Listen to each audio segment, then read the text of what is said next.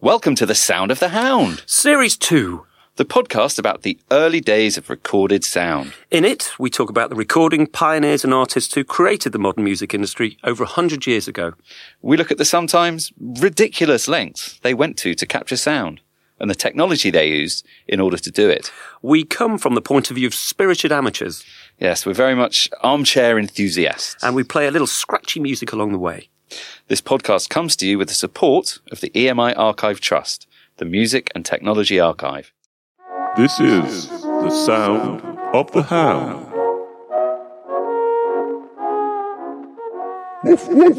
So welcome to this episode of The Sound of the Hound. Do you want your questions? I've got my questions here. It's Dave Holly. Have you got a piece of paper with answers on them? Well, hopefully you're going to fill them. No. So I'm Dave Holly. And it's James Hall. And we have a special guest today. Very James. special guest, Mr. Giles Martin. Hello, Giles. Hello, James. Hello, Dave. Thank you so much for inviting us onto your podcast. No, we've invited you. Thank you for attending our podcast. What I'd say is slightly intimidating because we've come out to Giles's recording studio out in the distant part of England that I thought was in Somerset and turns out not to be. I brought my very small recording equipment and I feel slightly emasculated next to your very big recording equipment. It's not the size, Dave. It's what you do with it. That's the key when it comes to recording equipment. We're only. sitting in the most incredible, how would one describe? Well, it's brand new, state-of-the-art, beautiful acoustics, really nice layout and design. It's relatively new, is it? It's very new, yeah. And this is a Dolby Atmos room. It's fully immersive audio, and there's a lot of inroads into that field right now. So it's funny. Here we are in the middle of nowhere. And one of the guys from the speed company came and said, "What do you think?" He goes, "I think you'll have one of the best Dolby Atmos rooms in Europe." I was like, "What, in this farm?" No one will know about it. It's like, it's great. It's a great room. And it's beautiful. And there's residential cottages and a kind of hangout area that we can see through the control room. What listeners, what you need to understand is Dave and I have been recording episodes to date in his sitting room in Balham with a duvet hanging over a door. So this to try and damp it down a little. We can bit. hang a duvet in here if you want. It's so damped down the sound in here, isn't it? It's perfect. It's such a treat. Yeah. But Giles, brilliant music producer, has done so many Beatles-related projects, but others too. I was reading you used to be involved with Kula Shaker. I signed Kula Shaker. Yeah. I think they're underrated. You? Yeah. I had a funny history with them. Yeah, they were a really good band. I'll tell you a thing about bands like that is that together they just sounded great. And it was one of those things where you get four people together and they make a good sound. They're not necessarily brilliant musicians. I mean, they were pretty good, but not as good as the four of them sounded. And that's what makes a great band. And that's what Kula Shaker had. Yeah, they were fun. They were nice guys. They just have imploded a little bit, but it was a laugh. Early 90s. He was on the Prodigy on the Fat of the Land album. I remembered the other day. Crispin Mills doing some sort of Indian, some sort of Hindi religious. He's a sweet guy, actually, Crispin. He lives down the road. He lives down in Bath, actually, down here, down west. How did you sign him? Were you working? I was approached by someone called Guy Holmes. Oh yes, who was I still see Guy. He's a character. He's as wide as you like, and he was like a lot of people. He was actually very kind. He sort of said, "I really believe in you," and they were called the K's then, and he was looking for a band. And fair enough, I knew Crispin. I didn't realise until later, but he was at school with me. But I saw them play at I think the Monarch or something like that in Camden. And said to Guy, "I think they're really good," and we signed them. And then funny enough, he dropped them, and we signed them to Sony. And then they exploded. And then they had the number one album, yeah. And I really wanted to produce them. And I started working them on their songs and arrangements, and did a lot of their arrangements and songs with them in a rehearsal room. And then they had the opportunity to work with John Leckie, and I was no one. So they worked with John Leckie. I was always slightly bitter. And then they came to the second album. They asked whether I'd go and do the same thing with them. I was like, no. Well, luckily, it bombed completely. Yeah, but that's not lucky for them. But yeah, I did. Sorry, of course. Lucky. Makes me sound like a genius. But that's not the point. Yeah, unluckily. I think we've got to move on to the podcast. Moving swiftly on. So a lot of the tales that we've been telling in this series, the last series of the Gramophone Company, what's kind of been revealed to us is the importance that families have played in the development of the gramophone company, then into EMI. So you've got the person who invented the gramophone was Emil Berliner, and his brother set up, Joseph, he set up Deutsche Grammophon in Germany, that little record label. You've got Fred Geisberg, who's the kind of first A&R man and producer. Yeah. His brother Will followed him into the business. We found a story, a guy that would have worked with your dad. So there was a guy called George Dilnert who joined the gramophone company 1899 and worked until the 1940s. And his son Francis Dilnert started working in the 1940s and worked at Abbey Road till the 80s. Did you know Francis at all? Or? No, I don't. I should lie and say yes, shouldn't I? Yeah. Yes. Oh, Frank, yeah. No. Good old Frank. But I guess probably the most famous, I know you're not an employee of EMI, but you've so deeply connected to it, and your father was. I feel like I am. I suppose it becomes one of those things where it's such an unusual thing to do, to go to recording studios to work. It really is. And they're kind of strange places. And, with me growing up, I started running around Air Studios and Oxford Circus from the age of about 2 or 3. I remember, they had a hot chocolate machine at the end of the corridor. You remember certain things, important things about studios. Yeah. And, it's been, listen, my relationship between myself and my father is well documented, but he was very discouraging about me going to the industry, but he started losing his hearing. So, and he didn't want to tell anyone. So he would ask me to come to sessions so I could hear for him, and he'd tell me what he was missing in the frequency range. And that you sort of imbibe, and my dad was a lovely man and an interesting and an interested man in lots of things, and he would be interested in the history of recording and talk about that, and so it is. I guess it's passed down from generation to generation. It's an interesting thing. I mean, I remember working on a arranger called Graham Prescott, lovely man, and we went to the pub after doing a session. He goes, one thing I can't stand the music industry, Giles. He goes, it's bloody nepotism. And I went, yeah, I was just talking to my dad about that. Oh, no, sorry, mate, I didn't mean you. I didn't mean, yeah. And actually, it was a big compliment, but it's quite funny. Yeah, it's, I suppose. What was it like? My dad was a teacher. I remember running around the school before I was old enough to go to school and finding it a magical, interesting place. And I remember things like biscuit tins and hot chocolate machines. So what do you remember? Yeah. I think it's it's a double-edged sword, because I remember I worked as a runner at Air Studios and Oxford Circus in 1988. And I remember just thinking, I said to people, I remember just thinking, if only I could get my name as an assistant engineer as a tape op, that was in those days, on an album. I remember I sort of assisted on a then Jericho record, but I was kind of making sandwiches but I was just basically buying them grapes from Oxford Circus. I think they were on some sort of weird drug and grape diet. That's at that stage in the 80s. And you just think, if only I could get my name on a record, then I'll be fine. And of course, it kind of eventually happens, but then doesn't mean the thing. It's like, you don't think about, if only I could win a Grammy, you don't think, and then happens, it kind of, what do you do with it now? Where'd you put it? Don't put it anywhere. It's that sort of thing you get. I suppose, we do need to know, where have you put your Grammy? Is it one or more than one? No, I've got 2. Yeah. Yeah, they're I don't know. They're on top of they're not on display anyway. Yeah. I mean, that's what it's one of those, but it's because the great thing about you suddenly realize the most important thing, the most exciting thing about studios is actually the recording and the music and what goes on, and just the fact that there's all this technology around you like we have right now. But what's exciting is just the fact that air moves and you capture it, and it's to do with passion and heart and all of those things. That's what we're into, and the rest of it doesn't make any difference. It's how everything makes you feel is what's important, and whether you have a Grammy or your name written on the back of a record doesn't actually make a difference at all. I love that air moves and you capture it. That's brilliant. I mean, that's what sound is, isn't it? That's what sound is. Yeah, it's just a bunch of frequencies that make sense as music. Because we think of audio geeks as a kind of modern phenomenon, don't we? Really, with all the technology, but I mean, these original people were audio geeks extraordinaire in their own right. I mean, they didn't have electricity and they didn't have microphones, but they were sort of sonic pioneers. Yeah. What do you think it must have felt like to capture sound for the first time? Oh, I think it must have been extraordinary, and I think we don't. I think we don't really appreciate how recent it was. Yeah. I mean, just the whole concept of photographs were around for picture was around for way longer than sound was. Yeah. Just the idea, it must have been really creepy to suddenly have a replication of someone speaking, not live. The idea for us to get our heads around the fact that if you want to listen to music, the only way you can listen to it is by either playing it or hear someone play it in the room with you. In the room with you. That was the only way. At that time.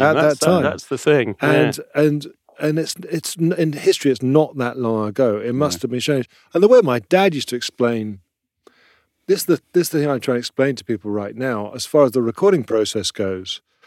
When he started working in studios, the whole intent was to create a facsimile, a replica of what someone's doing. Me talking in a room should be me talking in a room, and they try to get as close as they could. But with microphones and recording techniques in the 60s, they achieved that. The rest of it is just, and then they thought, okay, it's a bit like, I say it to kids, it's a bit like Instagram. It's like you have a photograph, and then the next thing is we now have a photograph, and they all look real. So now you start putting colours on it. That's how recording developed in the 60s and 70s. It's basically Instagram filters for music. And so the forefront of recording must have been just exciting, and that drive to get better. And that's the thing that we're all trying to do. All us. It's not even audio geeks. It's a combination of physics and music and passion. That's what it is. And it's just that drive to try and get better with things. Try and think, how's your recording? It's not as good as not as good as mine. That sort of thing. Do audio engineers do that? Do they sit and compare recordings from the sonic quality rather than the? Have you ever sat around a pub table with other? No, I think I think it depends. There's a lot of mutual appreciation. We also, I'm now involved in speakers and have a team of people, that at the other end of it, I can sit with Nigel Godrich and Spike Stent and Manny Marroquin and we all use different monitors. And yet we all really appreciate what each other does. It's not like anyone's rights. I remember a friend of mine called Chris Sheldon, who's a great engineer producer. He once said to me years ago, he goes, once you learn how to make things sound good, it gets kind of boring.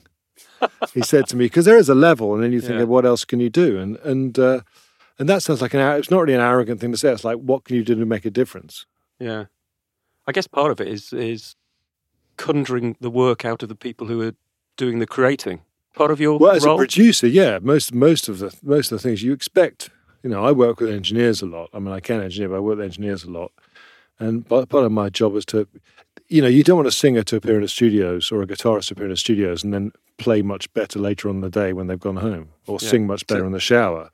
You want them to feel as though they're on top of the world. And also if they're having a hard time, you've got to talk them down, off the ledge, as it were. I did a project which came out last year called Rocket Man, which was an Elton John biopic. I love that. In case we hadn't heard of it, I know it's extremely successful. This little film that was a huge hit. And I had to work and train Taron to be Elton. So we started 6 months before shooting, and we had a relationship. And some days were tough. Yeah.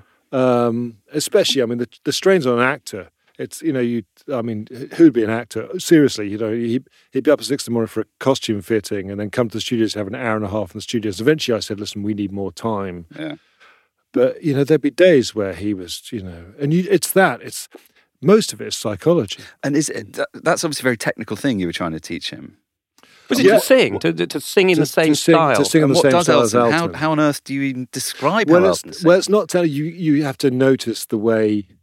It's the same as that. We all speak differently. We all have different rhythm to what we do. And musicians do. I mean, if you take a drummer like Stuart Copeland or Dave Grohl, who to me are similar because even though they play in time, they feel like they're pushing the beat.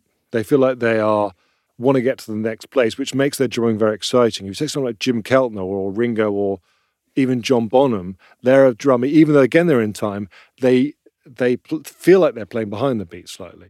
How interesting. And so singers have their own thing. The thing about Elton, and you don't notice it until you start noticing it. The thing about Elton's phrasing is brilliant. His actual timing is really, really good. And he sings very short words. Most people oversing now. Most X Factor and they just oversing. Got extending a word. Yeah, and it's like it all becomes about the vowels, not the consonants. Yeah. What makes a great singer is the consonants, not the vowels. And that is a fantastic line. And so with someone like working with Taron is that lucky Elton would send me all of the original multi-tracks and I'd listen to them and we wouldn't, because it's a film and it was very much a musical opposed to, I hate to say it, Sonic Bohemian Rhapsody is much easier because you have concert footage. Yeah. With Rocket Man, they wanted all the music to be part of the story. So we have one concert, but even then he goes up in the air on a during Crocodile Rock. So it's that thing about how do I make people, and also that I spoke to Dexter, who's my mate, who's the director, and we were like, how do we get from, there's nothing worse about than a musical and go, here comes the song. It's got to go, the spoken word has got to be the same as the sung voice. You can't suddenly go honk when you start singing. So all this sort of stuff, and it is technical, but it doesn't seem technical. Yeah, it's like noticing something. It's like okay, I noticed the fact that I may look like I'm lumbering when I walk. Oh, that's quite technical. Now that's what you look like. Yeah, It's the same with a voice. You hear it and you go, that's what it. Maybe it is. I don't think it's technical. I think it's just noticing human nature. Yeah. I'm just interested in the line because you said before with your dad that you came in and sort of described a sound to him. And again, almost with working with the guy, the actor, it's difficult describing sound sometimes. Yeah, with my dad, it would be more to do with the fact that my dad was obviously, he was a brilliant musician, but he would be very aware of his own disability with his hearing loss, and so we'd sit by a piano and he'd tell me what he couldn't hear anymore, what notes he couldn't hear, and then. I'd have to listen out, especially for the violins, the top line of the violins, and have the score and all that sort of stuff. And you learn how to listen. There's a difference between, hearing and listening. That's the thing. Yeah. And so I now have I don't have much ability, but one ability I have, I can hear in frequencies. I can literally, with Sonos, for instance, and the work I do with the speakers, I can literally listen to a speaker and go, we need to reduce 6 kilohertz at 1 dB and we need to do this and this, because it's just, for me, it's just a bunch of colors. Now, I can't do that. I don't do that in more day-to-day life. There's part of my brain that can switch and do that because I'm so used to being able to hear frequencies. And I find frequencies interesting. I know it sounds ridiculous, but to your listeners out there, they all say different things to me. You have... And it's from doing like the Love Show in Vegas, where you have huge 7,000 speakers in a room, and they're all doing things. Now I feel like God, and you have this thing, and you go. I know that, for instance, like anything up to about 100 hertz is going to make you feel unpleasant and make your stomach rumble. You get to 200 hertz, it's that pump in your chest you get at rock concerts, and then you get to 500 hertz, it's like 500 hertz thing, and then 1 kilohertz is the hank, that horrible microphonic sound. 2.5 kilohertz is a baby crying. It's really irritating to us human beings, and it goes up, and all that sound is a bunch of frequencies. That's all it is. All music is frequencies that have harmony and make sense. And so once you think, and then that sounds incredibly dispassionate, but what makes a difference is the fact that how that all makes us feel, and that's the most important thing. Dispassion isn't necessarily bad, though, is it? No, this is the interesting. No, dispassion. Well, dispassion can be bad. It can be, but it doesn't. It's not always. I think the funny thing is, despite being I've become so dull and technical in my work that I do. I'm really happy for things to be completely out of tune, out of time, and sound terrible. However, part of my job is to make things sound good. Yeah. A good example is when I was doing the Love album years ago, I mixed on the Walrus in Studio 3 at Abbey Road and just thought, this sounds great. I listened to the original. The original Iron the Walrus sounds terrible. It's kind of mono and stereo. It goes out of phase. It's distorted, but it just feels amazing. Yeah. And you go, wait a second. Me by making this song sound good has actually made it worse. It's actually taken something else. Can I just link back to just so that just to something actually you said to me a few years ago when I interviewed you? I did a Telegraph piece about the plaque unveiling, and we were trying to link the studio Maiden Lane, which listeners will know, with your dad, and you said without these guys, so Fred and the early pioneers, Abbey Road wouldn't have existed because they opened it 30 years after. And Fred was involved in designing that. And Fred was, got his drawings, Without Abbey Road, my father wouldn't have got a job out of the Guildhall School of Music. And without my father being in Abbey Road, there probably wouldn't have been the Beatles. I mean, that's a pretty fair summary, isn't it, of the 3 links in the chain? It's life, isn't it? There's all, a butterfly flaps its wings, etc., etc. Yeah. Listen, winding forward and backwards. I think, and my dad always said this: without him signing them, probably John and Paul would have probably gone and done amazing things. Yeah, it's not as though, and George and Ringo, they still had that inherent talent and that ability. And having worked with Paul now on an album and knowing him as kind of well as I do, he is unrelenting in his innovative ambition that he has to do stuff. I mean 3 particularly. McCartney 3. I mean, it does not even worth mentioning his age because it's unimportant because he works harder than anyone else I know. And in studios, he still finds studios really exciting, and that's, a recording really exciting. He loves it.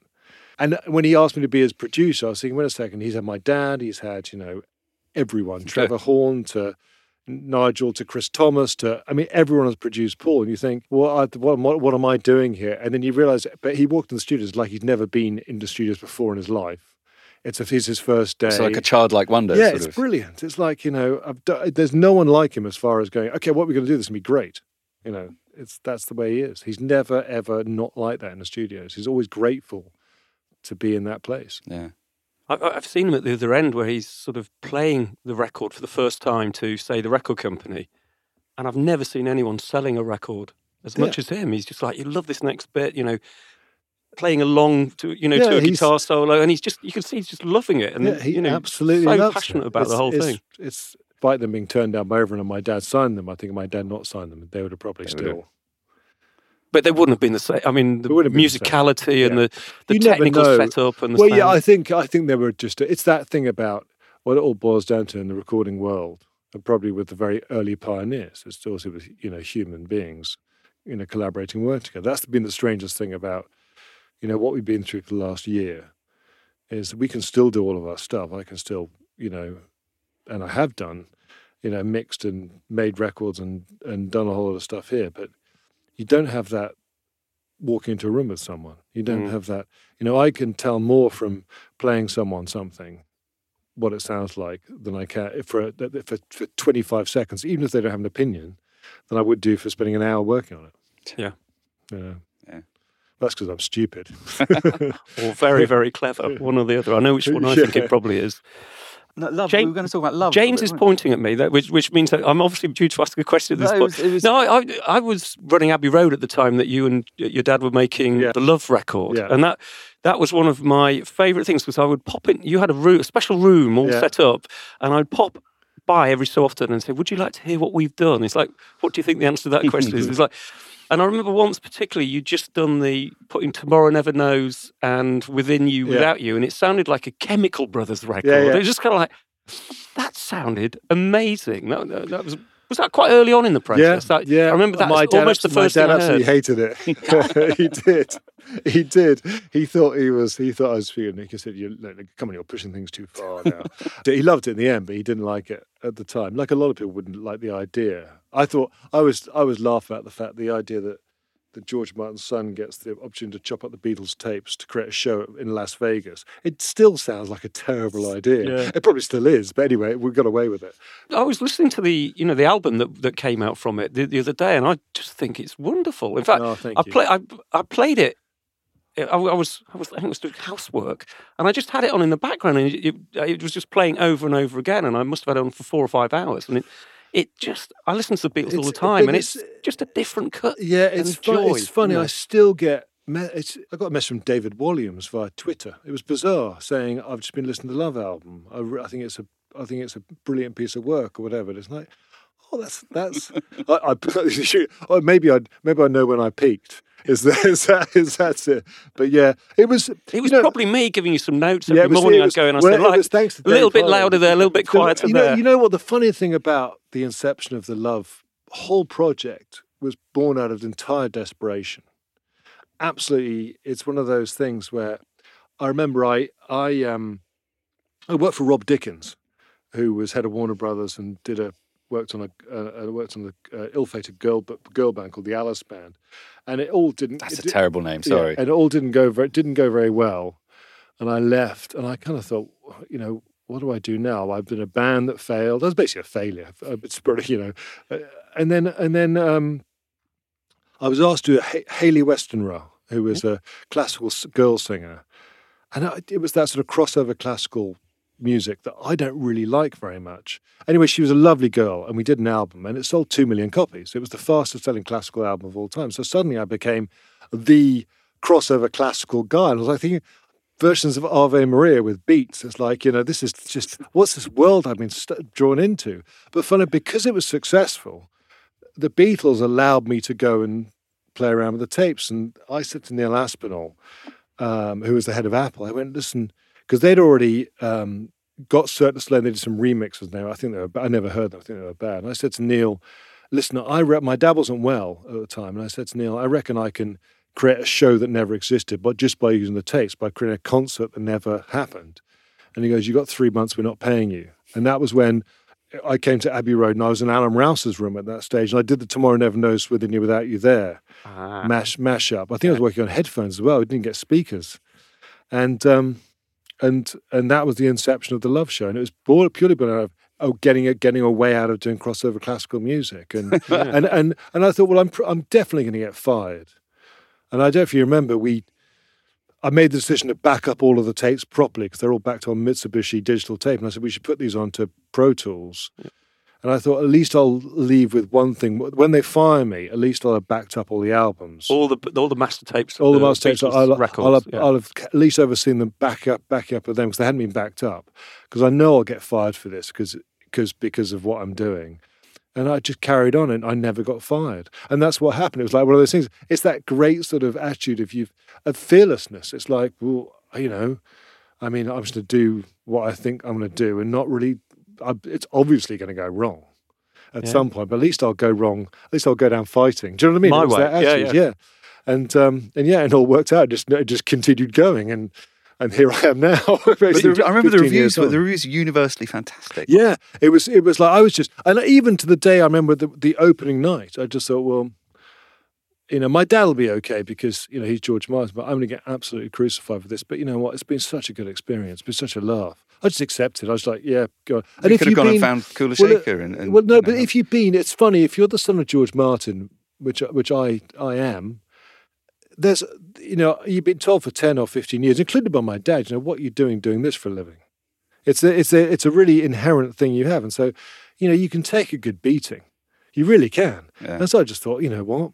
And I was so surprised that it was universally acclaimed. I was thinking, wow, I wouldn't have given this much. Because you don't. Yeah, of course. Have you had that beating ever?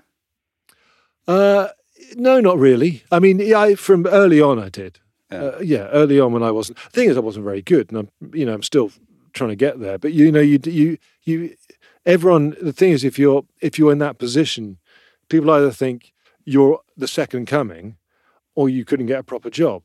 You can't just be where I probably am, which is somewhere in the middle. Yeah. You can't be. Do you know what I mean? It's funny, and so that barometer shifts. And I guess you make, everybody makes mistakes as they're learning how to do whatever job. Oh, God, I was rubbish. And so yours are in public because people go, look, told you couldn't do it. Yeah. He's only here because, all of those things. But I remember that even actually after that audition period with Love, I was in New York. My girlfriend at the time was a singer, and she went over to New York. And my mate Chris Sheldon, it got green lit, and I got a phone call saying it's happening. And I thought, do I want to do this? If I do this, I'll be doing Beatles stuff. I don't know if I want to do Beatles stuff. I never thought about doing any Beatles stuff ever. And I phoned up Chris. I said, I'm not sure if I want to do this. And he goes, you don't want to do it? I'll do it. Yeah, it's like, I'd do it. Yeah, exactly. I've got 10 ears, but I'd do it. That was the thing. It was like, oh yeah, maybe I should do it then. Can I ask you the most important question? Did you get paid? They did. They paid me, yes. they paid me. And even better than that, we actually got a royalty on the show. So the show's been going for 15 years now. It stopped last year. Yeah, thing to have. So Adam, my manager, who became my dad, he's my mate from college, who you've met. Actually, the wonderful Adam Sharp. I've known him for 15 years. Yeah, so he was my manager. Is someone I was at university with, and he learned. We were all learning together, and that's the thing, isn't it? So again, it's like you just try and everyone just has a go. We all make mistakes, and hopefully it ends up all right. Yeah. Can you?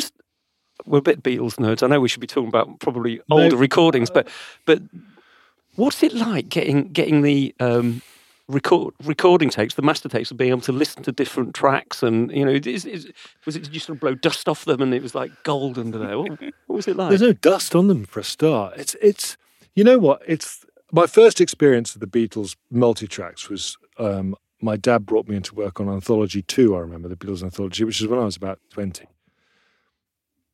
And I remember it was A Day in the Life, which I think is one of my favourite Beatles songs.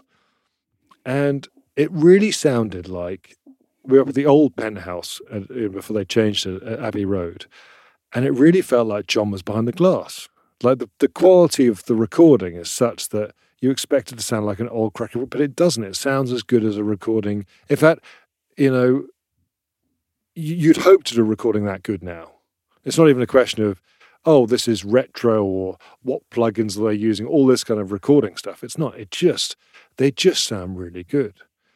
And one of the sort of difficulties of late has been people expect me to go and remix a Beatles album, or some people do, the Sgt. And you go, but they sound really good. So you don't do trickery to make it sound better, because they actually sound. Yeah. And so after a while, familiarity does breed contempt, and you just go, okay, how are we going to deal with this? Or this isn't a very good recording, or this is this. It becomes workmanlike. But the actual, what they put to tape was extraordinary. Their efficiency was amazing. That sounds a really boring word, but in music, that's really clever. The fact that, think about how many different instruments are on a record nowadays, because they can be. And Beatles have 3 or 4, and it's a completely full sound. My dad always said, if you want to double track something, a guitar, for instance, you better have a really good reason to do it, because it'll just it'll cut it in half. It won't double it. I was talking to a friend about the pace of change in recording technology and the Beatles. And if you listen to Please Please Me, the album from sort of 63, and the songs from that era, it sounds very much like a sort of early rock and roll band. Yeah. But then you go forward almost 2 years, 3 years to Rubber Soul or Sgt. Pepper, and it sounds like modern music, if that makes sense. Yeah, I don't think that's even too much recording. I think that's a lot to do with the band. So it's the band rather than. Well, I think if you think about the sophisticated recordings that people were doing in America, with big band stuff or Frank Sinatra, or they're pretty full sounding records, which are just the band. The Beatles were a young rock and roll band, and they changed. So they were getting more expansive rather than recording. And what was interesting for me is that they had 4-track tape. My dad always denied this, but it's not true, that they had 4-track tape available when the Beatles were recording on 2-track. It's just that there was no reason to really record on a band like the Beatles onto 4-track. Yeah. Why have that luxury? Because they'll be gone in a year or two. It's going to be in mono anyway. Yeah, and I think there's a correlation between recording and playback. Funny enough, and what you're recording for.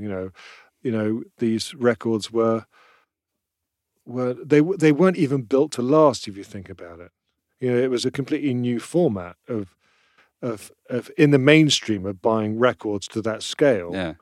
And She Loves You was made, and it was probably meant to be destroyed in about a year's time because there was something else out. There wasn't a legacy. Does that make sense? Yes. Yeah. No. Absolutely. Yeah. And I think that affects the sound you make to a certain degree. Yeah.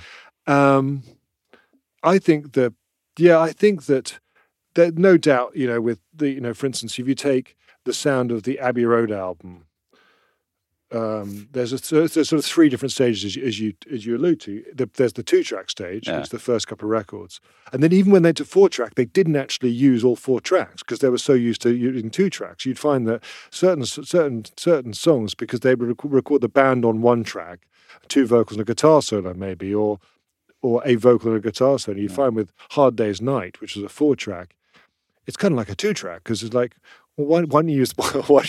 When you put the drums on a track, for instance, or the bass or something on a different track, well, they wouldn't do. Guitar, bass, and drums on 1 track. And then obviously when it became to the musical ambition change, that would influence the recording ambition. Right. So that's the way it went. Yeah. Famously bass became more important.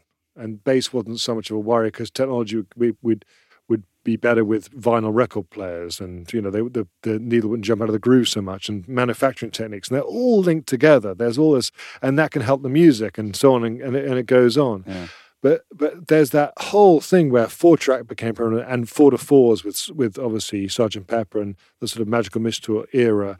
Then 8-track was a band being able to record live and have things on separate tracks. But Abbey Road changed it because Abbey Road was a transistor desk. The desk changed. What does that mean for? Well, there's ways of preamping, amplifying the microphone input, which Right. needs to be amplified onto tape, and the Beatles were using the old Valve red desks, and they switched to the TG transistor desk for Abbey Road, which then was the template for things like Pink Floyd, Dark Side of the Moon, Right. and albums following it. And it was a much cleaner sound. So Abbey Road has a different sound. It's a much more modern sounding record. It has deeper bass. It's not so limited. All of these things compared to the where I've got a feeling Let It Be wasn't. I think Let It Be was back onto recorded through. It the sort old of sounds desk. it to me. Yeah, I mean, yes. I've just been mixing it. It certainly sounds it. Sounds more so now. No, it doesn't. But Abbey Road, I think, always feels like a 70s record. Whereas, Yeah. Whereas Yeah. the others, Yeah. 60s records. Well, don't forget, Let It Be was, to remind ourselves, recorded before Abbey Road. Yeah. I just got myself stuck here. But yeah, but Abbey Road is a hi-fi album in a way, where the others weren't. But yeah, so I think, God, I've been wittering on, but I think to answer the question, I think that we have to look at this sort of holistically, where one thing affects the other. So the band, obviously, the sound of the band really is the biggest thing that affects the sound of a record and not the recording. Yeah. In my opinion, because microphones are pretty good, and they have been pretty good for a long time. And then you have the way you make the record is influenced by the way people listen to the records. The technology they have. The technology people have available. Yeah, absolutely. If you can't monitor correctly, you're not going to make it. And if you're worried about loudness or you're worried about all of these things, you can make a different record. And that feeds back into the process of how they make records. And if you think about it, we don't make records for radio anymore, but everyone used to. I have these like audio guys and hi-fi guys, which I find, to be honest, I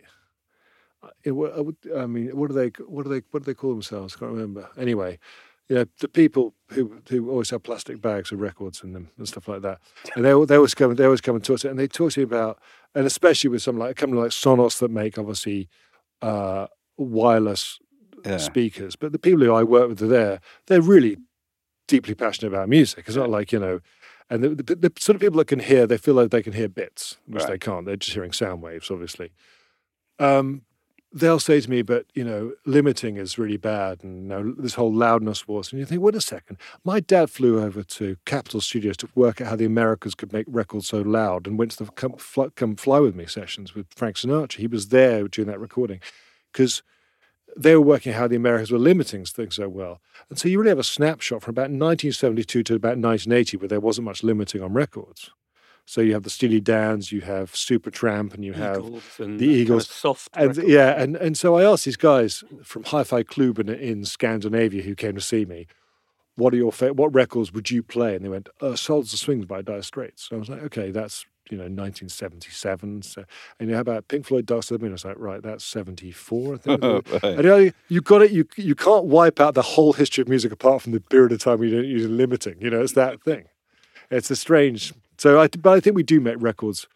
We make records, and now we can make records for anything. Yeah, it's interesting because when the early days of recorded industry, there was the artist, there was the recording technology to capture sound, and they were making and updating constantly the gramophones to play things, and you can see it in the way Fred Geisberg was developing his recording, and the guys that were helping develop the technology at that time back in the laboratory, doing exactly this, and it's a sort of virtuous circle, isn't it? Or at least it's a circle. It's a kind of chains that drive progress forward. And it was weekly changes they made to And their very rudimentary technology, but it all fed in, didn't it? And I guess now most people listen through sort of buds to music most of the time while they're moving. I don't imagine you're a bud man, Giles. I do have a selection of buds, which I use for sort of testing purposes. I use the fruit based companies, and they're actually they're really handy. They're really good. It's funny, people that I care less. People go, about. Because I'm listening to podcasts or sports most of the time, or so it's fun. Yeah, I listen. I think that there's been a shift that's happened in the way that the music is listened to. That used to and it's changing, and I'm pleased to be part of that revolution. But 20 years ago. 25 years ago, you walk into a house and they have a big pair of floor-standing speakers there. Yeah. And they just got replaced by big flat screen TVs. And that's changed. But I think with technology now, we're building speakers that are smaller and better, and it's quite extraordinary what you could do now. And and I think that if you can, the thing about sound, if you shouldn't really notice it, you shouldn't really, but if you can make great sound out of a device, then people enjoy their music more. It won't stop them from enjoying their music. You can there's an AM radio with a loved one, listen to a crappy old song and it sounds the best song you've ever heard. Yeah. But it does help if you're listening to something good. Yeah. Can I ask you about the White Album? I know we're jumping back to the Beatles here. In the 50th anniversary edition, and those Easter sessions are incredible, by the way, aren't they? They're just, You said in the sleeve notes that when Brian Epstein died, your dad said, I think the phrase was, he lost the classroom with the Beatles, and they just went a bit haywire sonically with the kind of music they were writing. Can you just explain a bit about what you meant, or what you think he meant by that? Well, yeah, I think that the Beatles, despite what people think, they had a plan to them. Yeah. And Brian and my dad were very much for, Brian put them in the Suits, for instance, and and they were a boy band, and then they wouldn't want to be a boy band. When Brian would guide them, and he probably had the same sort of personal ability that my dad had, which is that sort of carrot and the stick mentality. But they were probably good cop and good cop to a certain degree. And Sgt. Pepper's was very much an album that was devised coming out of the touring era, where they stopped touring and they wanted to and they could now put a record on tour. And that's what Sgt. Pepper's was. And they could paint a picture in the studios, paint a world. And I think it was quite an arduous process for some of the members of the band, not for all. And I think the White Album was a reaction to that, but they didn't have Brian to go, listen, guys, maybe we should rein it in a bit.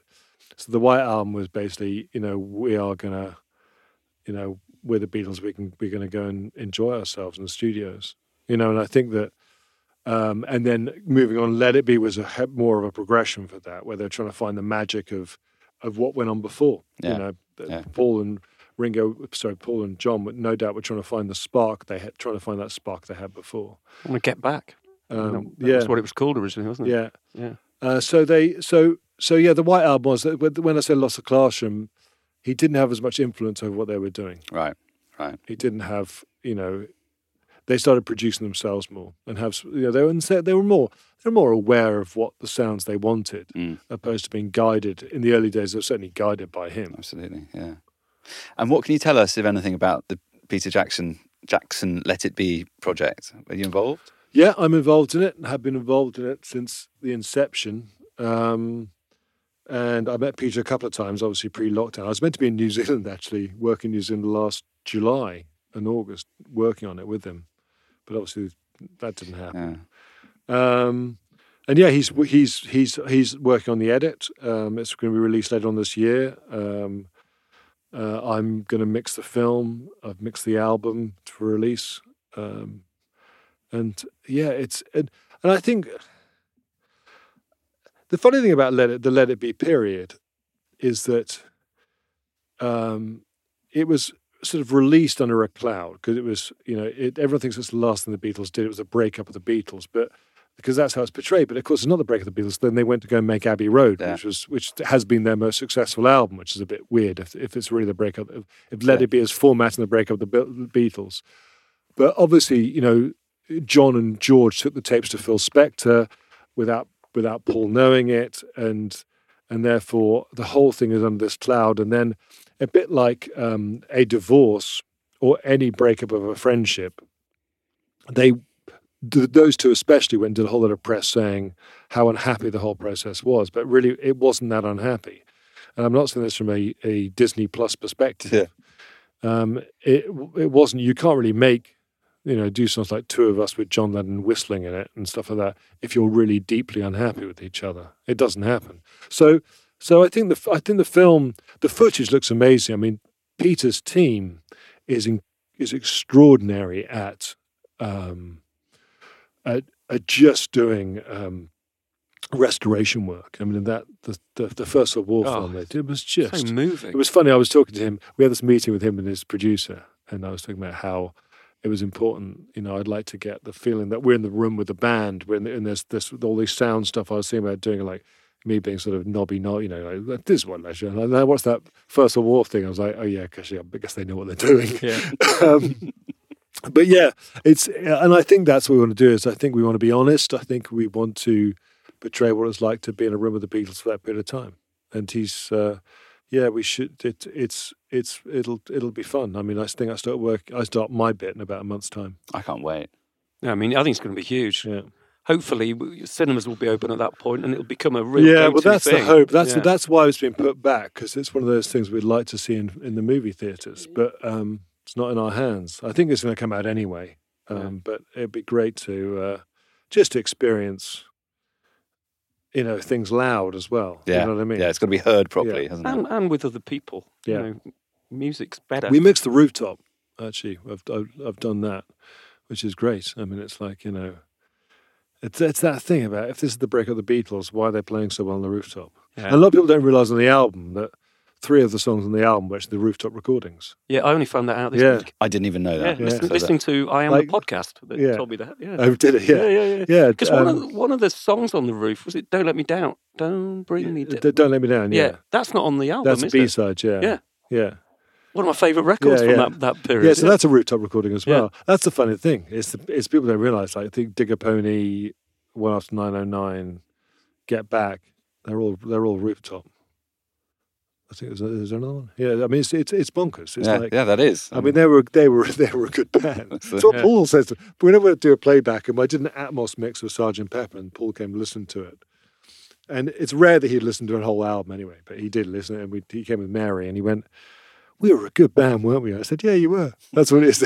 There's a clip on the internet of George Harrison being played something in about 1975, 76, and it was something that they'd recorded in about 65, Rubber Soul type period. And it's on Granada, and they're filming him listening to. I don't know why they've got him in there listening to it. And at the end, he looks shocked. He says, almost exactly the same. Yeah. We were pretty good. Yeah, you were.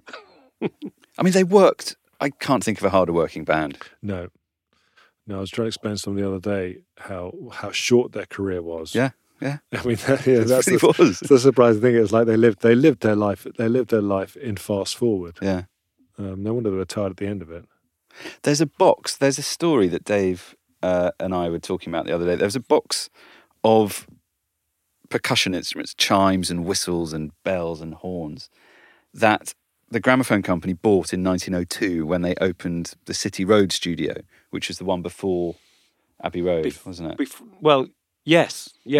They may have gone to do some stuff at Hayes in between. Yes, but definitely it was the last purpose-built one in London. And Dave reckons this box of instruments followed EMI round from studio to studio and ended up in a cupboard somewhere in Abbey Road.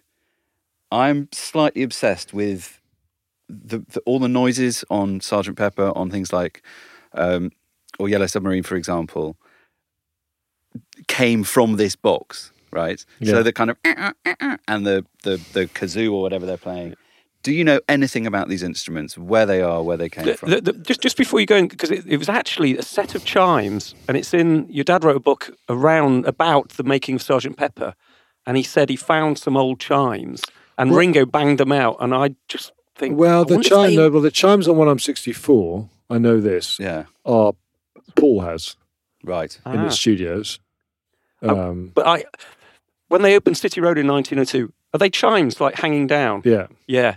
There's a picture of them in that studio with Fred Geisberg next to them. I wonder if that's... Yeah, what if the same was? Yeah, they're Paul, can we have them back? Bells. They are tubular Yes, bells. that's exactly what they were. So Paul has those. Good. He has the light as well, I think, that was given to them, when they asked EMI to juice things up a bit for Studio 2, and they gave them three, red, blue and green fluorescent strip lighting, and I think he has that. He's got that. Because they wanted more vibey, like West Coast. But I heard about this Studios. box of stuff You know about this under the box? stairs of Studio, and I've never seen it. There's the answer. It's one of those myths, isn't it? I've never seen. I just heard that. But a lot of that thing the you talked stuff is stock sound effect library Right. tapes that they Right. stuck on. Yeah. And then the kazoos, I think, just kazoos. I don't think kazoos are kept. There is a. There certainly was, and there was in my time at Abbey Road, a library of old Tapes. tapes Yeah. with sound effects on. Well, we still use them when we're doing the album work we're doing. Someone, not me, Matthew Cocker, has to go and find the right sound effects tapes and sit them back on in sync with the album. So we have them on a separate track. Yeah. What more is there to do in the Beatles world in terms of remastering or surely It's after- remixing, really. Well, I mean, there's it's same. So Sgt. Pepper was the first album Yeah. that I did. And funny enough, it was just after my dad died. It was almost like he died, and it was like, right, I'm going to go and ruin your records now, Dad. It was very strange because they asked me. I wasn't. It's not like people think I suggest these things, or I'm the person behind it, Yeah. and I'm not. Apple and Universal asked me to go and do Sgt. Pepper for the 50th anniversary, and I said, "Why are we remixing it?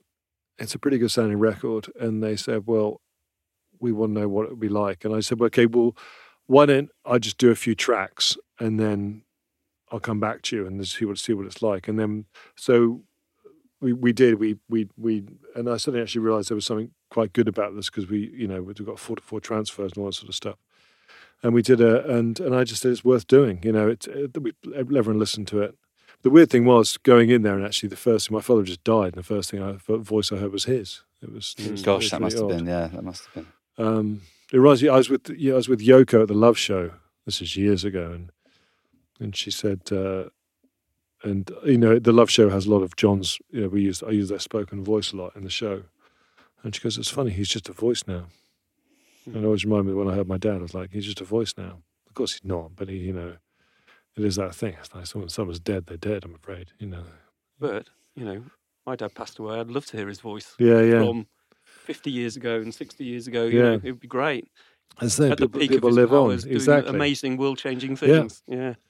So with the Beatles, we're really wary of not trying to get blood out of a stone with the Beatles. And there's a big wave of people that want to go and look at things like Rubber Soul or Revolver and those albums. And I think that I wouldn't never say never, but the thing is just look at them and see whether it's worth doing. Yeah, them. rather than just. Yeah. I think, for instance, Rubber Soul has a lot of vocals on the right-hand side, I think. It'd be nice to center the vocals, so people listening headphones, or your pods, it makes more sense. Yeah. I guess in those days, the stereo mix was done as an afterthought, really, stereo wasn't didn't it? really exist. Mono yeah. was the commercial And format. a lot of stereos mix were done for America as well, and not by my dad or Jeff Emmerich or whoever. They were just done. So there's that, and then there's also this new sort of. There's a lot of things coming out in binaural and this sort of stuff. There's new web technology that's coming out. So whether we do something for that, but my view of it, all honesty, is anything that makes a new generation go and listen to them. If you can drum up a story, and if people, go. I remember when we did Love. I did an interview with Radio 4, and she goes, "I much prefer the original version of Strawberry Fields to your version of Strawberry Fields. I think the version on Love is just a bunch of demos I cut together to create a story of how the song was written." I was like, "Well, good.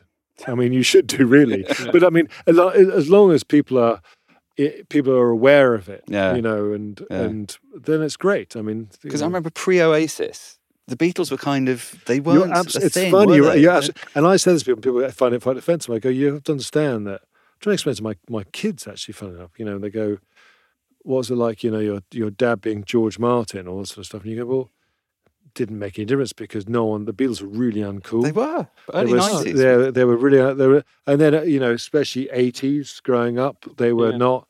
It wasn't the Beatles were, and then Oasis came out, and I was talking to an old friend I was at university with, and in the summer of '84, we lived in a terraced house in Norwich, and we took the sofa and the chairs outside into the front garden, brought speakers out, and we just play records, drink gin and tonics. That was our final summer term of not doing anything. And I'd try and put a Beatles record on, which I loved, and they would just get that off. Strangely enough, I was chatting to him today, and yesterday, and I mentioned that to him. He said, "Always like the Beatles." Ah, But the they didn't. revisionism. Yeah. They were not cool. No, I they guess weren't. it was too close. It was too close to it. Omnipotence. Yeah, which is why we're not listening to S Club 7 now, but we will be in. Oh, in here we 5 go. years' time. Well, talk for yourself Wait for there. that book set. In fact, they're about to go on tour, I think, so they're about ready. You did the Stones Goat's Head Soup. And funnily, one of my favourite Stones song now is a demo from that of 100 years ago. It's like a piano. Yeah. No one sings the word lazy bones like Mick Jagger. Yeah, he does. Lazy Yeah. bones. Yeah. It's just... He chose the word. He'd choose yeah.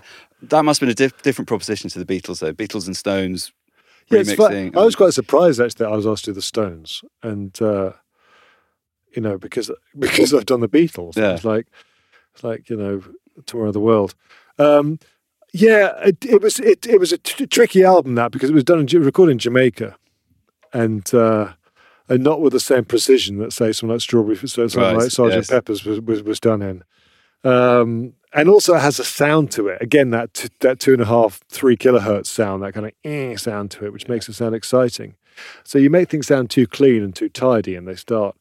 And actually, interesting enough with that was they wanted to do an Atmos mix of it, or a 5.1 mix of the album.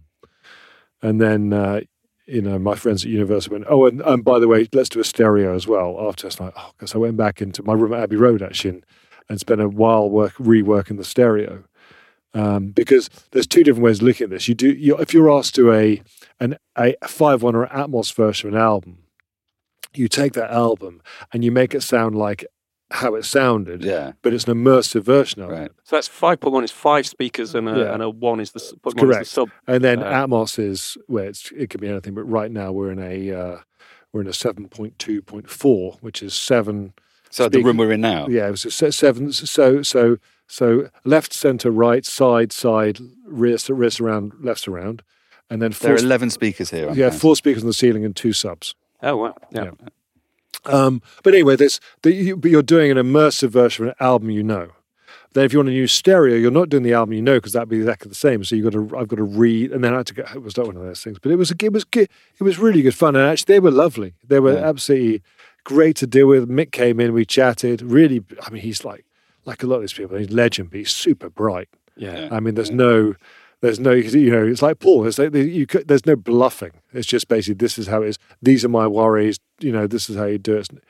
Because what happened with that is they got someone in America to do some work, and my role as head of sound audio for Universal to meet Mick and play him this new technology. He went, it's not very rock and roll, is it?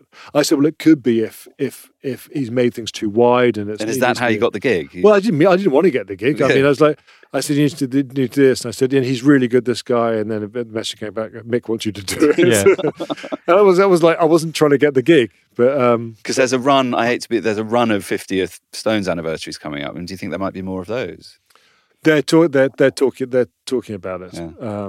But listen, I wouldn't expect that they'd get me to do it or someone else. But yeah, I think it's great doing this stuff. We are, especially the different generations.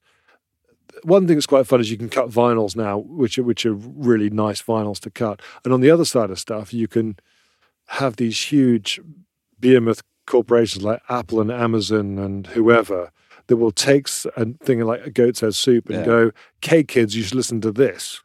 Yeah, and they have that power. Yeah, and so I think that's quite cool, because music is the thing about records, and so this is what I strongly believe is record, and it goes to your podcast. A recording is exactly that. You can time travel with a recording.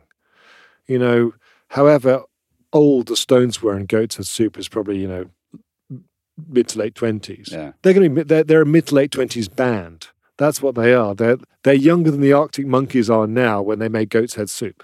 And so you go, that's the approach the record should be. Yeah. So when I want people to listen to that album, I want people to listen to you're listening to a 28-year-old, a 27-year-old, not Mick Jagger Not now. Sir Mick Jagger. I'm not. And that's always my approach. Same with the Beatles. That's always my approach. Is that it's the now. That's the important thing. We are time traveling here. You're going back to your original point, Dave, about listening to the tapes. The privilege about listening to the tapes is you're in the room with them at that point in time. That's what I'm trying to get people when I'm working on these projects, to go people, not to people thinking about, oh, this is an old record. What's this record? To go, these are cool sounds, or I like this song, whatever it is. It's now. I think John Lennon once gave the description of what pop music was. He said it was about being here now. Be here now. Yeah. And I think Oasis then It's an used that as an album album title, title. Yeah. Yeah, but it's music has extraordinary power. It transports you in time. It can really do so, but it also you can also stop and just go. It's funny. Recently, I've been listening to some '80s recordings and '80s bands. You just think, I kind of miss the fact that people don't have the money or care and attention to make these records anymore. You know, you don't. Any in particular? What was? Well, if you listen to anything from Sledgehammer by Peter Gabriel to say Tears for Fears, or these bands that made these records, Sowing the Seeds of Love, or Well, it's interesting just to loop back to what we were talking about earlier. That came out, and it was a clear Beatles homage, let's say. Yeah. And that was certainly not seen as cool. Woman in Chains is really people use to test PA systems on. But I mean, you don't get any albums out now that, apart from the hip hop community, they're the ones. They were the ones, especially with Dre and all that kind of stuff. They're the ones breaking the bounds much more than anyone else was in the 90s and 2000s. That's interesting. Do you think music's too much of a volume game now? I read something like 50,000 new tracks are put on streaming. 60,000 is every staggering week. statistic. Every day. 60,000 tracks on Spotify a day. Yeah, I mean, I remember Tom York saying, we used to put music and it'd be like a stream and a river, and now it's a waterfall. And yeah, I don't know. I think it's great that people are creating stuff. Yeah. I think it's fantastic that people and I'd also believe that the cream does rise to the top. And I was talking to someone about, because I was in a band that was deeply unsuccessful with a lovely bunch of guys, and we had a really brilliant time. They're still my best friends. And Adam, my manager, was the manager of the band. But we were talking about the other day, and the thing that we didn't have that people have now is an awareness of their own success or lack of it. So even though we were playing in Portsmouth to no one at all, we thought that maybe someone hadn't discovered us yet. But now, the unfortunate thing about social media is you have a gauge of how popular you are. Yes. You can live in this bubble as a band, as we did for part of the 90s, where we're going to be the biggest band ever. What were you called? We were called Velvet Jones, we were called. But we're never going to be, we never realised, even, you get, some good write-ups in some magazines, or, we got on Top of the Pops too. All that we got to a certain stage, we were signed, but it wasn't like anyone really particularly liked us very much. That was the honesty. But we didn't know that. Where now, you know that. Does that make sense? Yes, it does. It's a different thing. Yeah. Yeah, it makes musicians very wary of it all. But it also makes musicians lie a lot more. I remember when MySpace came out. I remember when I was mixing Love album. I remember that was 2005? No, MySpace was Fourth. Yeah, maybe it was. And all my friends who are musicians, which a lot of them are musicians, and we'd all slag off the Britney Spears of this world at that stage, like writing their profiles on MySpace, lying and touching up photographs way more than most record companies would do. It's funny. It's a different. Social media kind of it sort of blurs the line between what's real and what isn't, doesn't it? It's those filters again. Yeah, I was talking to my 13-year-old daughter about it yesterday, about how someone usually got 25,000 views on TikTok, and I was talking about whether that was important or not. And to her it was? To her it was important. Yeah. And I just thought, well, you've got to be careful about where this goes. Yeah, it's interesting. But well, anyway. I've been talking to a couple of managers recently, and they're very concerned, wary of the effect of all this social media on the mental health of our musicians, because you get 25,000 people responding to a Instagram post. 25,000 people are not all going to be nice. You get an awful lot of negativity flows your way. And also, the last post I did got 150,000. Yeah. Are we losing Therefore popularity? unfailing, So yes. it's a brilliant indicator. But the trouble is, those indicators can drive neurosis as well. My old man, who was even up to the age, he died at the age of 90, was a pretty bright spark and very thoughtful about stuff. Knew nothing about the world of social media, but he did say to me, he goes, "Isn't there quite a big difference between pressing something that you like and actually liking it?" And I was like, it's a really good point. It's like, I said to my daughter last night in the car, I said, there is a difference though, Eva, between liking something and hitting like. And she goes, yeah, I guess there is. I like everything. I press like to most things I see. I went, do you like them? She goes, no. I went, so be careful when you say someone's got 10,000 likes. She goes, I guess that's true. And it is. Isn't it? It'll all level out. It will. It's the Wild West at the moment. Yeah, we're all It's- idiots basically, and we can be judgmental, but Well, on that note, that's I'm the biggest idiot. Yeah, you about to ask a question, or no, I was gonna sort of wrap things up in a you're going to rap semi. with a hip? Can I ask you a hip- really stupid what if question? Given that we're all idiots, and so I can get away with it. What if John Lennon hadn't died? Do you think they would have reformed somehow, sometime? I wonder about this actually. I do ask this. I think about this quite a lot because the work I do. I wonder whether I'd actually be doing it for a start if John Lennon was alive. Whether he'd just go, "What's the point? All of this is just stupid." Which I completely respect. Yeah. By the way, I don't know. I think that the sad thing with this, and the tragic thing about John, is that no one knows. But my dad, for instance, had a strange relationship. My dad and John were incredibly close. I mean, because he was kind of the leader of the Beatles to begin with. And they went on holiday together with my mum. They went on holiday in 1964. They went skiing together. I found that out earlier this year. Yeah. Yeah, I mean, they were really close. And then John became more distant and felt like my dad became not very cool and wanted to hang out with cooler people. My dad probably wasn't that cool, And then by the end of the Beatles, and certainly by the breakup, he was pretty mean about both Paul and my dad, about, them sort of ruining the Beatles' music and it becoming too pompous and it's all about rock and roll and all this sort of stuff. And he did the famous sort of interview, for Playboy magazine, where he was pretty mean about my dad. And they didn't talk for a long time. There was he wasn't around. And then just before he died, he contacted my dad, and my dad went and have dinner with him. Over in New York? In the Dakota building, right. yeah. And Yoko went out and left the two of them to it, and they talked about everything. They talked about, my dad said, you said some pretty horrible things about me. And he goes, I was high. And John had also said to him, I wish we could go back and record things properly next time. I said, you must be mad. I mean, how about Strawberry Fields? He goes, God, especially Strawberry Fields. No. Yeah, this is brilliant. But they talked about working together. They talked about doing a bunch of things. And then he, we came back. And I remember when he got shot. And so there was a redemption to John that happened. And he was quite a tricky character. The same man that was talking about peace and love was the same man that would famously, I once heard a story about him kicking a man in the face while on stage in Hamburg because he was chatting up Cynthia. And I remember having dinner with Yoko in after the Love Show in Vegas, and she said, "It's a pity that John never knew you." And I said, "Why?" And he goes, "I think he'd have liked you. He'd liked the fact you're funny or something like that." She said, and I think that he would have been. I think he would have either consistently taken the piss out of Paul and gone and done something weird, or they probably would at some point have got together. I think there's no doubt that Paul really misses John in lots of ways because he was such a genius. And so is Paul.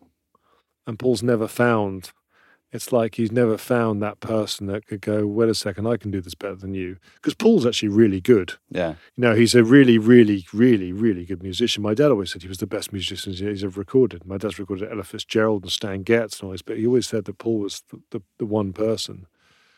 And John was probably the best instinctive musician he's ever worked with. Temperamentally, they were very different, weren't they? Yeah, but they could do things that the others couldn't do, and they hated that as well. They constantly tried to do what the other person was doing.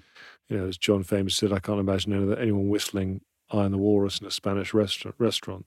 And alluding to "Hey Jude" or something like that. But John, would want to try and write a "Hey Jude." Yeah. I think that they would have. I think they would have certainly. I think they'd have found that they had more in common. And that whole era is interesting, growing up in that era post. The Beatles are a really dirty word in my household when I was growing up, because that was then, in the same way that Dave's friend wouldn't listen to them in a barbecue. That was then, and this is now. And it's the same with Paul as well. He had that attitude, and my dad certainly had that attitude. And now, with my father before he died, he did realise it was the best work he'd done. And I think Paul probably realises that despite his extraordinary enthusiasm and innovation and energy, probably his peak was that period with John. And that's something to be celebrated, because let's face it, it's a peak that none of us are ever going to reach or even dream of. Yeah. So I think John would have been the same. Yeah. I think those years, something happened in the 60s. It's almost like the Reformation. The world before the 60s, the world after the 60s is completely different. And the way we dress and look and our attitudes. And that music is just an amazing artistic peak. I mean, it's Mozart. It's at a level that very few human beings, and I bet they must have had such a strong bond from going through it together. You must miss that bond. Yeah, I think that's what it is. I mean, that's what Paul says. He goes, that all these books are written, and all of this, even people like me, who wasn't even born, get asked to talk about the Beatles. Sorry. No, that's all right. I can only talk about what we're doing in a postmodernist way about remixes. The funny thing is I get asked to write liner notes about an album that I wasn't born when it came out. and the Beatles asked me, and I'm thinking, and then Paul has to. I'm thinking, what do I? How embarrassing is that? But I have a sort of sensibility about what's going on, because I have listened to all the tapes and work on the records.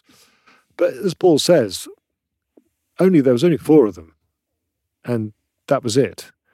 And no one else knows what was going on. And I remember him saying to me, he goes, the funny thing is we didn't even know what happened.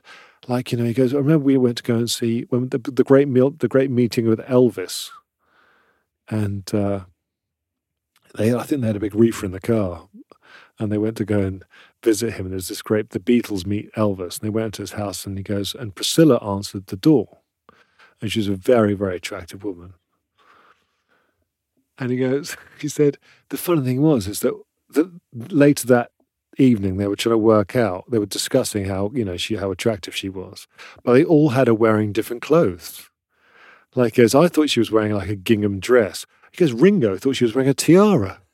And it's that thing, he goes, so if we can't remember what happened when we met Elvis, how can anyone else write about it? I mean, that's a really good example. It's like, why we can't remember what we did last Tuesday. Oh, absolutely. And so it is funny when I guess it must be deeply frustrating for them, it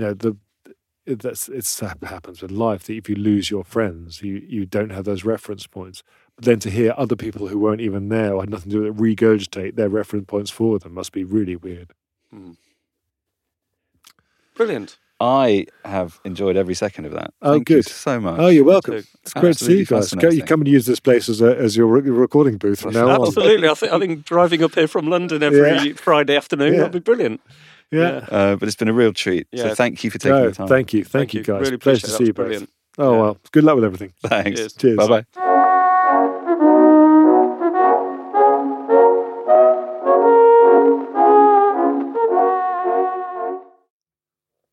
The Sound of the Hound was edited by Andy Hetherington. For more details on the topics discussed in this episode, visit soundofthehound.com. Or follow us on Twitter on @thesoundoftheH1 or on Instagram on The Sound of the Hound.